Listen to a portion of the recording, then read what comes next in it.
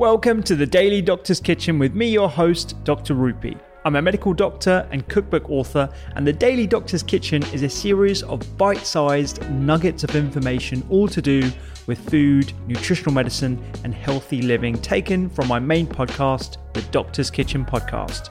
And if you want to learn how to eat well every day, check out my free recipes, books, newsletter, and download the app at thedoctorskitchen.com.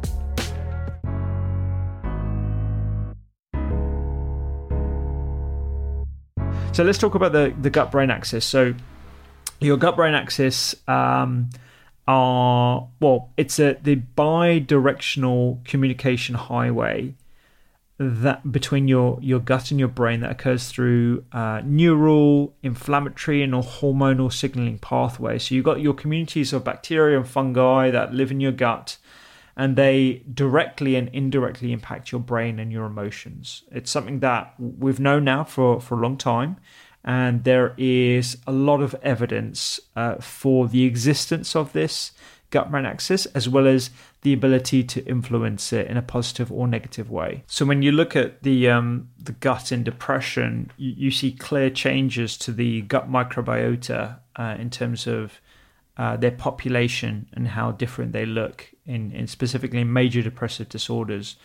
And that adversely affects many of the dimensions of the gut-brain axis, including hyperactivation of something called the HPA axis, the hypothalamic pituitary adrenal axis. That is the connection between the hypothalamus and pituitary, which are parts of the brain, and how that influences your adrenal glands, which is primarily where you get the release of things like adrenaline or adrenaline.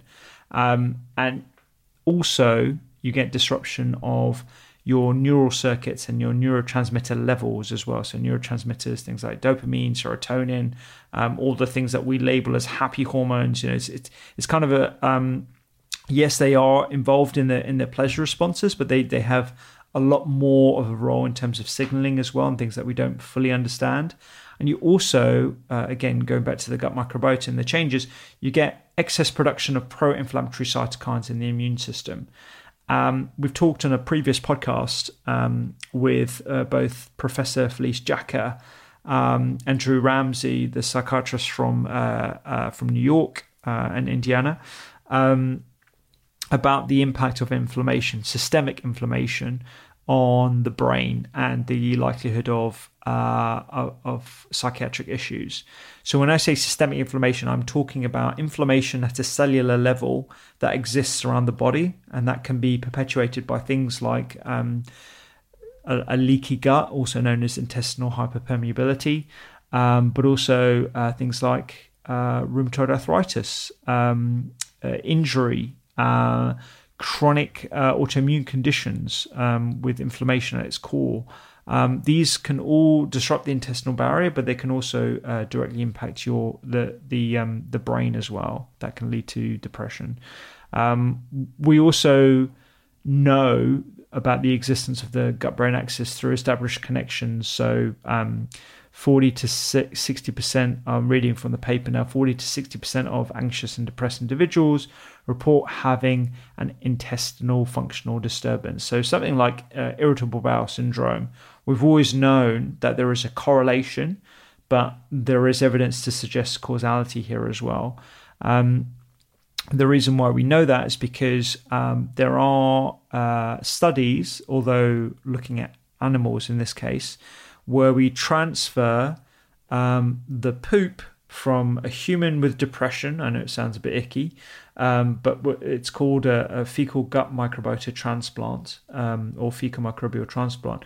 We transfer that into a rodent, and that's been shown to induce a depression-like state in the animal itself. So there is the link between the potential causality of the microbes having this impact on the brain. Although yes, it's in rodents, but it's something you probably you wouldn't be able to do.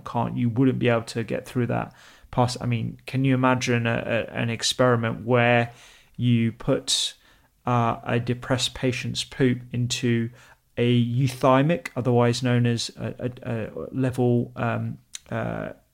emotional state, someone who doesn't suffer depression and give them the poop, and then it wouldn't happen. So that's why rodent studies are quite important in that respect.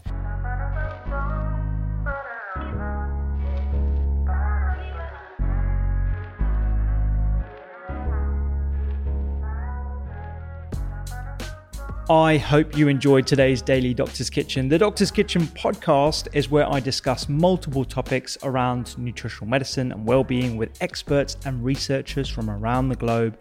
And you can find me on social media at doctors_kitchen. Sign up for free recipes every single week at thedoctorskitchen.com. And don't forget to download the app. I'm Dr. Rupy. Have a beautiful day.